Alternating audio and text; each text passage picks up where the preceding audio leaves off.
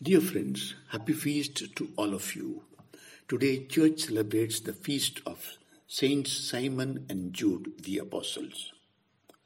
In the gospel, we have Jesus choosing the apostles. Choosing a team is very difficult. It always means leaving out some who are worthy. Jesus had come to know his disciples and prayed that he would make a good choice. He still could not guarantee that Judas would not become a traitor, or that Simon Peter would not deny him 3 times. Jesus is at the mercy of our human fragility.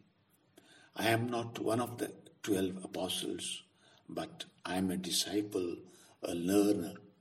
Lord, may I go on learning and not let you down.